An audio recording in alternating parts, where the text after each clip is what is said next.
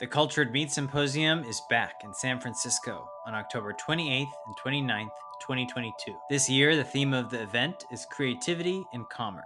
Learn more and register at www.cms2022.com. Thanks for joining us on the Cultured Meat and Future Food Show. On this episode, we're excited to have Yonatan Golan of Brevel. We learn about microalgae and the various applications, and what it takes to start a company with your brothers. We dive deep into the challenges of next-generation food technologies and the importance of working in the alternative protein industry. I had a great conversation with Yonatan. Let's jump right in. Thanks for joining us on the Cultured Meat and Future Food Show. We're excited to have Yonatan from Brevel on this call. Yonatan, welcome to the show. Hi, Alex. Thank you for having me here. It's a real pleasure. So, Yonatan, tell us a little bit about your background. So I'm Yonatan. I'm the co-founder and CEO of Brevel. I was born in Jerusalem, Israel, and actually I live now in a small town just outside of Jerusalem. I have 3 small children.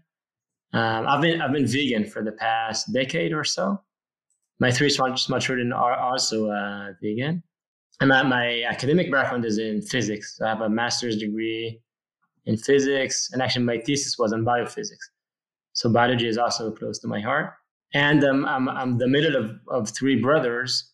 The 3 of us co-founded Brevel some years ago, really on the focus of addressing global challenges relating to food, to sustainability, and to basically, my angle was from the vegan perspective, both ethically and sustainably. Very cool. So your co-founders are your brothers. Right. My older brother, he's a doctor, and my younger brother, he's a mechanical engineer. And actually, he's the one who came with the idea. So he's like this genius mechanical engineer. He worked as chief engineer in one of the leading microalgae companies in Israel, and understood that there's this huge opportunity here in the microalgae space, and that if only we change the way microalgae are produced or grown, we can possibly solve really big challenges. And so he decided to quit his job there, and we founded the company together in the purpose of really dramatically changing the way we grow microalgae and making it for the first time also at a much higher quality for the food industry, but also cost effective enough to become a solution for the food industry, not only as a niche product where microalgae is mostly today, but really to address the mainstream food industry and provide solutions for the average consumer of plant-based alternatives.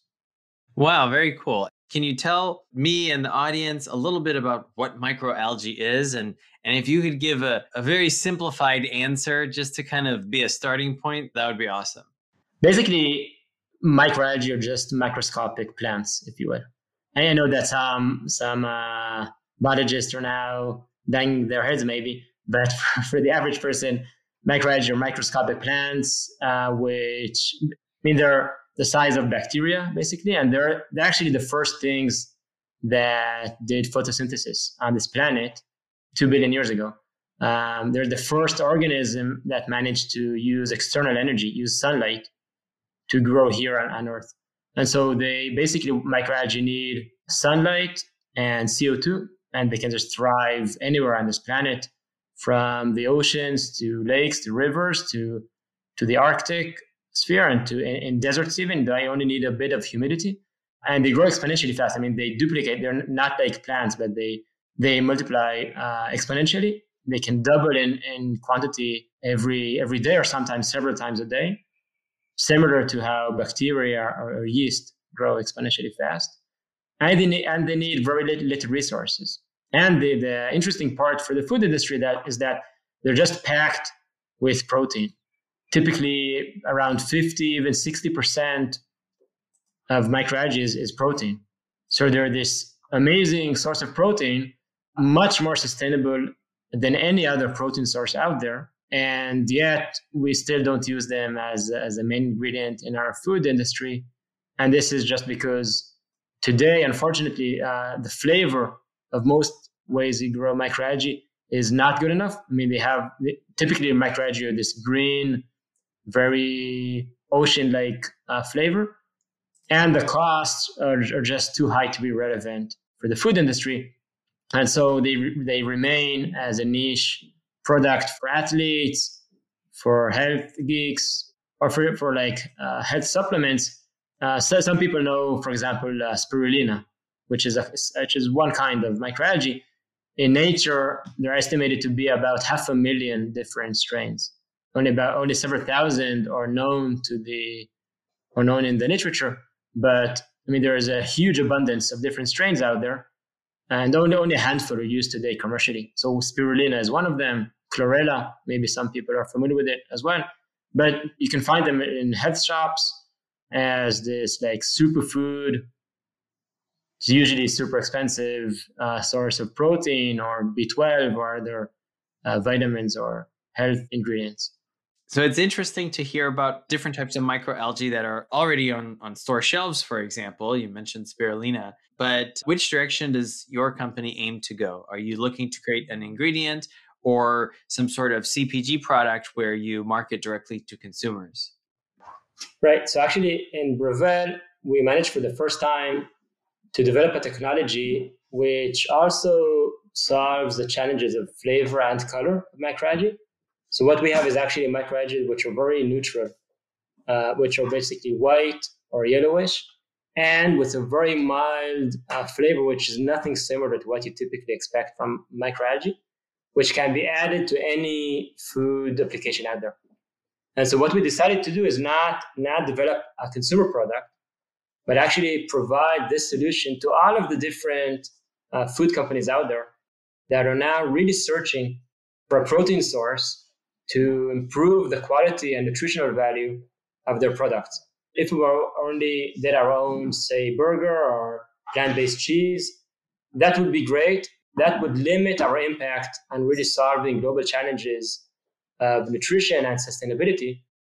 By providing this solution to all food companies out there, to all of the Nestle's and Unilevers and Kraft Heinz's of the world, we can really provide a solution which is really, really sustainable, very nutritious, and can blend it to any product out there. And at the moment, we're receiving requests from companies all across the board that are looking to add protein to plant-based dairy alternatives, to plant-based milk, to plant-based meat products, to cell culture applications, which are looking for hybrid protein sources, to soft drinks, and anything out there. And there's such a big need in additional sources of protein that can solve challenges that soy and pea, which are the main protein sources today, simply cannot solve because of their strong flavors, allergenic issues, and sustainability eventually. So we are aiming to become the number one choice of protein for the food industry by addressing the needs of any different application out there.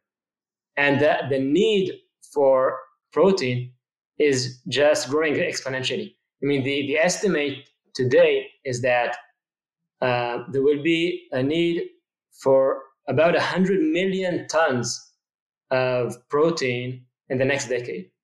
And this is something that the existing protein sources simply cannot address. I mean, there's a limit to how much soy you can grow in the Amazon forest.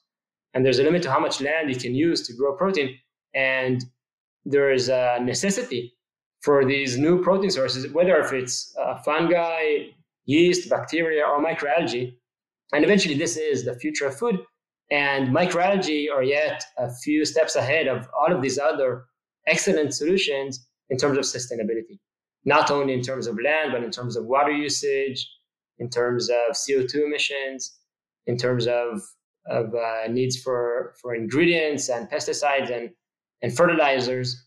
Microalgae are just completely off the charts compared to any other source. And again, the reason they're not used today is that their cost is not relevant for the food industry. And today, most microalgae have too strong of a flavor, which is exactly what we can solve. Yeah, I guess when we think of algae or, even the other microalgae examples you mentioned, you do think of something green that has quite a strong flavor and maybe even, you know, I've had some sort of like algae chocolate bar and then I think my teeth turned green afterwards, right?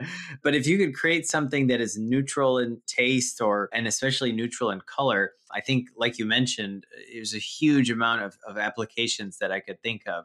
How does the protein in this type of microalgae compare against animal-based proteins? And I know you mentioned pea protein and soy protein, but from a nutritional standpoint, how does it compare against animal proteins? Right. So first, I say about the sensory properties, which you mentioned. We actually have an amazing experience with food technologists we work with in different CPG companies. We send them oftentimes we meet them when we provide them with the first samples, and it's always exciting to see that first we provide them with a powder. Basically, our product is a powder, very rich with protein, and they look at it and they say, "Well, I was actually expecting something green." And yeah, this is either a yellow or a white, which is a first surprise for them. And then they open the package, they smell it, and they're like surprised. They say, "Well, this is strange. It doesn't have any smell at all." And then they taste it, and they're really blown away. They say, "Well, this is nothing like any protein I tasted before." And these are people that are used to taste pea protein or soy protein, and you're very used to very strong off notes and distinct flavors. And suddenly they taste something which is actually slightly tasty, which is a very, I mean, having a protein source which is not disgusting is already a very high bar to clear. And having something that is tasty is just amazing from their perspective.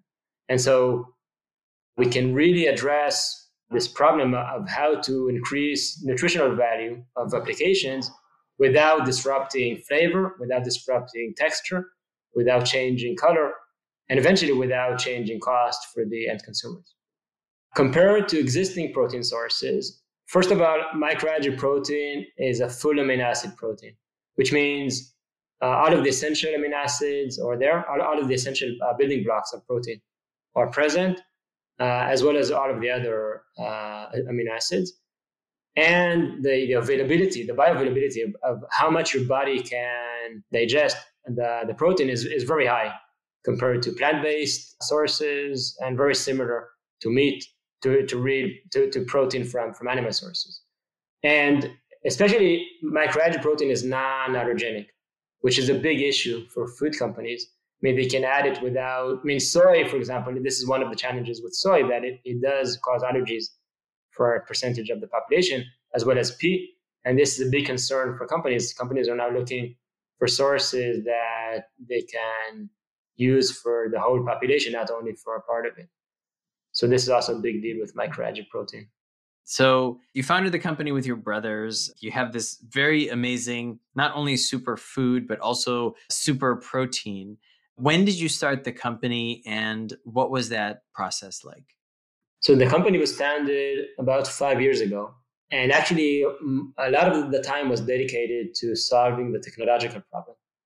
So years of blood and sweat of our engineers, first my brother and then additional engineers who joined the team, went into developing this completely new way of producing microalgae, which no one else has been able to do before.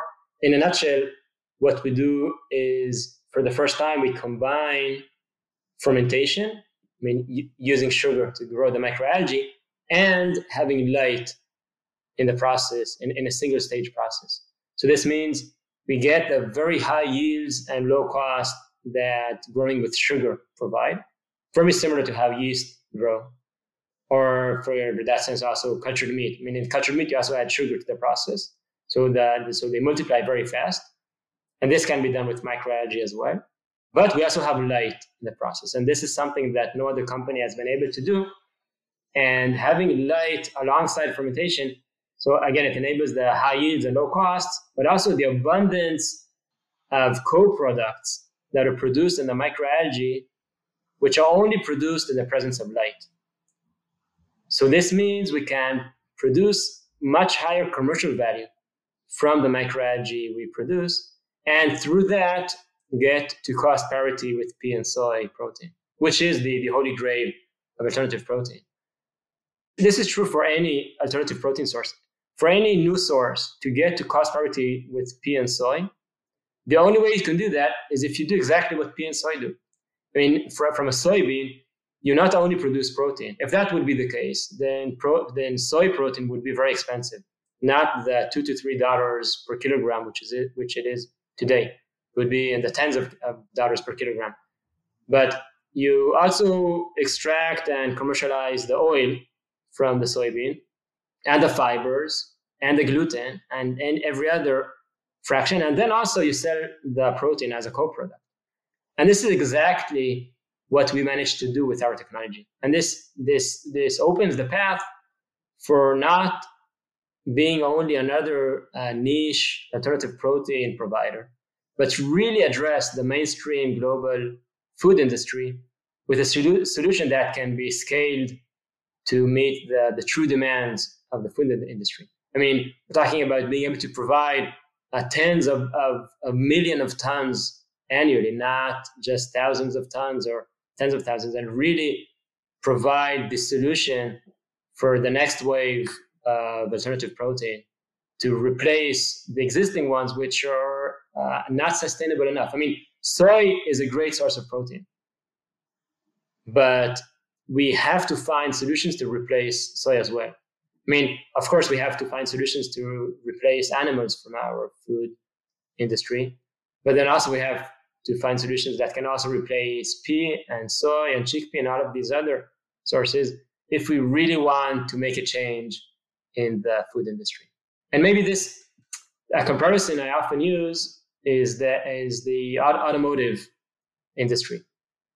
I mean, improving the internal combustion engine is important and should be done.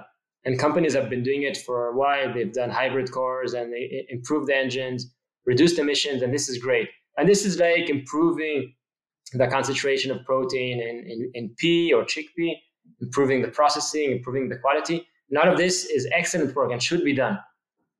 But until we go fully electric, there's no chance that the transportation industry will be remotely sustainable. And this is exactly the change that is happening now. And not only us, I'm really happy to see all of these other companies in this space really working very hard on finding solutions on how to replace the existing sources of protein, if it's from fungi or yeast or whatnot, in much more sophisticated, advanced technologies that are very land efficient, resource efficient, and can reach cost parity. And this is exactly what we're doing with microalgae. Very cool. And so the company has raised around $9 million as one of the latest announcements. Is that correct? Yeah, almost. Yeah, we raised 8.4 in both equity financing and several government grants from the European Union and the Israeli government, who support us as well. Very cool. And I guess in the early days when you were just starting the research and the development process, how was it getting a lab space or some sort of space in Israel? It's actually our facility. It's worth visiting while we're still there. We're going to move very soon to our new commercial pilot facility, which is in a big industrial area in the south of Israel. But currently, we're located in the middle of an agricultural area with greenhouses. And when it's actually, I think it's like a scene from Breaking Bad. Basically, you come to the desert, to the southern of Israel, to the desert. Yeah, you drive on dirt roads between greenhouses, and then you get to this place which looks a bit strange. There's a huge hangar we built there, and then you step in and you see these large, very sophisticated fermenters and very advanced machinery. And then you go still deeper, and there we have a clean room, a very high quality clean room in the middle of this place, which is nothing what you would expect in the middle of farmland. So we actually, from the start, we didn't rent lab space. We immediately went to this location because we understood that very quickly we will need space to bring in the large machines, the large fermenters. We at the beginning we welded and built our own fermenters. That's how we started, and we actually still have them in the backyard. And basically, we have the small factory in the middle of farmland. But as I said, we're now moving to a much larger commercial pilot facility, which will really be able to address the volumes needed for commercial operations. I'm laughing a little bit because at first I wasn't sure what you meant by the Breaking Bad reference, other than kind of being in the desert or, in the middle of nowhere or something. But after you said clean room, it totally made sense. And it's funny, but that actually, not only does it make a lot of sense, but I think you mentioned one of your brothers and co-founders is a mechanical engineer, and he's probably designing a lot of the actual equipment, and just knowing that you guys are out there kind of welding stuff together is actually very cool, very kind of true to this type of startup environment. Yeah, when people come to visit, we have to tell them not to come with high heels and not to come with fancy clothes, because this isn't the typical Bay Area startup environment. It's a very down to earth, literally environment that we work in. It's an agriculture company, right? It's a food company. So, Right. So you guys are moving into a new space. You were able to raise startup funding from VCs, but also from government grants, and it seems like the ecosystem has been pretty good. How big is the team now?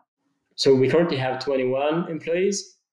We're just bringing in another food technologist and another mechanical engineer, and we're increasing the business side as well these days. We are planning to be around 30 people, between 30 and 40 in the next year, to further expand the company and really double down on the opportunity we have ahead of us. So we're now signing the first offtake agreements.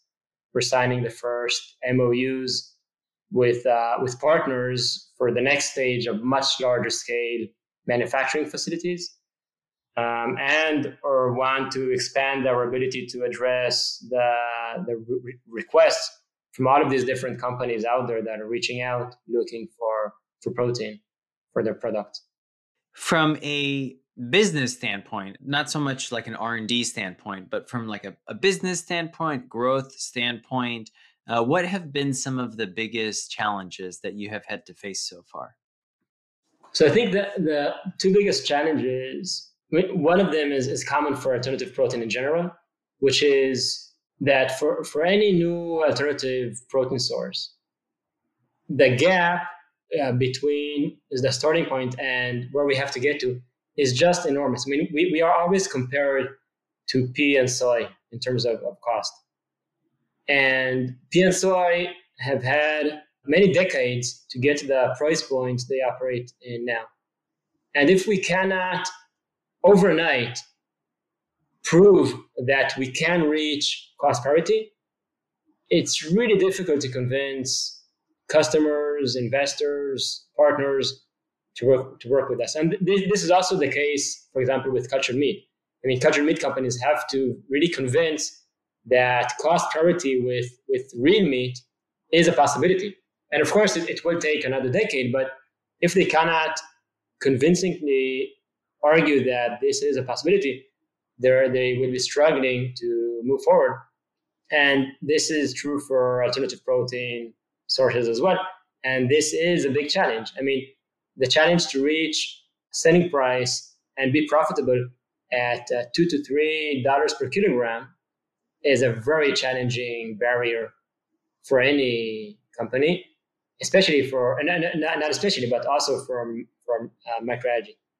And then the other challenge is specific for microalgae, in that, unfortunately, microalgae is a space that is known for mostly disappointments. And I think this is mostly related to the enormous potential that microalgae has. And because of this huge potential, enormous amounts of funding have been poured into the space over many decades now. But no one has been able to solve the big challenges of cost and quality and scalability and really answer to these huge potential opportunities. And so many investors and many companies have just had enough of microalgae. They don't want to hear about it. I think billions have been poured into the promise of microalgae being the new source of biodiesel, of biofuel, with very little success on that. And now there's a new wave of a promise for microalgae solving our food challenges, but many people have seen these promises in the past and have grown tired of it. And so our challenge is to not only convince that this is a true solution, but the investors we talk with have heard numerous times that yes, this is the true solution. And we have to convince that we are really different. Not only say that we're different, but really be very convincing in this message and really demonstrate that we have something different. And then another challenge, and this is maybe the third challenge of this space, is that this is a capital intensive venture. We have to build factories to start producing revenue. So currently we have a facility which we built with large fermenters, very advanced equipment, and we cannot sell from it because we cannot reach volumes that are relevant. Now we're building the first commercial pilot facility, and we had to raise our recent round for it without having any revenues. And we're now raising another round, and we still don't have revenues. So we're now signing first offtake agreements and first LOIs and MOUs and other things. But compared to software companies or service companies who can start making profits from their living room with a laptop, we are building something that needs hardware. It needs large hardware. It needs to be built and operated and then start producing. And eventually what we sell is powder. It's large bags of powder that go out of the factory. And many investors of the past, and this is actually something that is changing dramatically in the past years, but many investors of the past have this paradigm that if you're raising a Series A, you have to have revenues above $1 million. And if you're raising a Series B, you have to show revenues or agreements of tens of millions. And companies today, and very fortunately, this has been changing. Companies today that do cultured meat are raising hundreds of millions of dollars without bringing in a single penny in revenues. And so this is changing, but initially, 5 years ago when we just started, this wasn't an option. Talking about a manufacturing facility was taboo. This was not something startups did, was not something investors wanted to put their money in. And still is challenging, but we do see this changing. There are now food tech investors and other dedicated investors that are not looking for the next delivery app. That was food tech originally, but are really investing in companies that are doing B2B, large manufacturing facility kind of businesses. So there is a shift, but it still is challenging to raise capital and work in such an environment. You definitely make a good point that, at the end of the day, really the food industry, right, and everything that we're doing here in the alternative protein industry is to be able to produce large amounts of something that we're hoping to sell low cost. So you're going to need extremely large amounts. And I think the thing that we see is, and a lot of the investors in the space see, is that we are getting to a point where we're going to need just a lot more suitable protein sources. And yeah, sometimes it does sound like it's a little bit of a crazy thing to actually build such a big and industrial system before you even get that first dollar. But I think, everything that we are starting to see around us in terms of population growth and lack of protein or the need for new protein sources, it all adds up. This has been really interesting. I've definitely learned a lot about microalgae, and I think there's probably an entire other show I could ask you about how it is to run a startup in Israel, which sounds really interesting and exciting. But I want to wrap up and really just ask you, if you have any insights for our listeners, those that might be interested in starting a company. Do you have any words of advice for them? Or maybe those that are interested in alternative protein and might be looking to get a career in alternative protein. Any advice for them? So first, I'd say if you're interested in starting a startup, just do it. Just jump into the water as early as you can. It's an amazing journey and every aspect. It's not easy at all. I mean, there is the roller coaster is a real thing in the startup space, and especially in this space as well. I, as a founder, I have my ups and downs on a daily basis. Also, the time of recording now is a challenging time in the startup world, and we have a true solution, and we're really trying to bring it out, and it's all uphill battles. But I think that if you really have a good solution and want to do a real tangible impact on the world, I think any time is a good time to start. And it's not something you can learn without just jumping into the water. I often say we're always, as a startup, we're tying our shoelaces as we're running. And I don't think there's an alternative to it. You cannot learn and start a startup from the sidelines.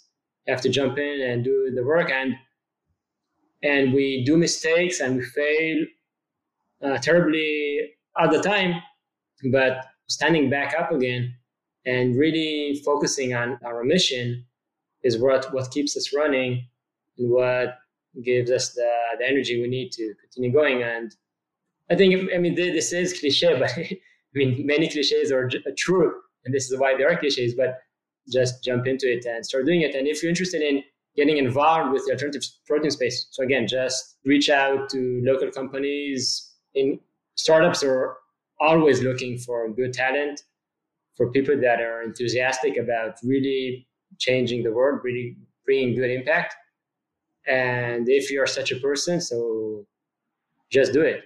Don't wait to get your degree. Don't wait to start your own startup. Just jump into the water and get there. I haven't heard that before, tying your shoes while running, but it's such a good analogy, as crazy as it sounds, but it's so true. Yonatan, thank you so much for being on the show. What's the best way for us to learn more about Brevel? So you can look at our website. It's Brevel, brevel.co.il. It's the Israeli domain. Or you can look me up on LinkedIn, reach out. I'll be happy to chat. It's Yonatan Golan. I'm very accessible on LinkedIn. You can follow our LinkedIn page, which is very active these days. Or not necessarily Brevel. There are all of these other amazing companies out there doing fantastic stuff, doing really dreamlike stuff. And I'll be happy to speak with anyone on Brevel, but really get involved in this thing that is happening and is only growing. This is not a trend. This is a real change that is happening and is here to last. Awesome. Well, Yonatan, thank you so much for being a guest on the show. Thank you very much, Alex. It was a real pleasure. This is your host, Alex, and we look forward to seeing you on the next episode. This program was produced by H Media. See you soon.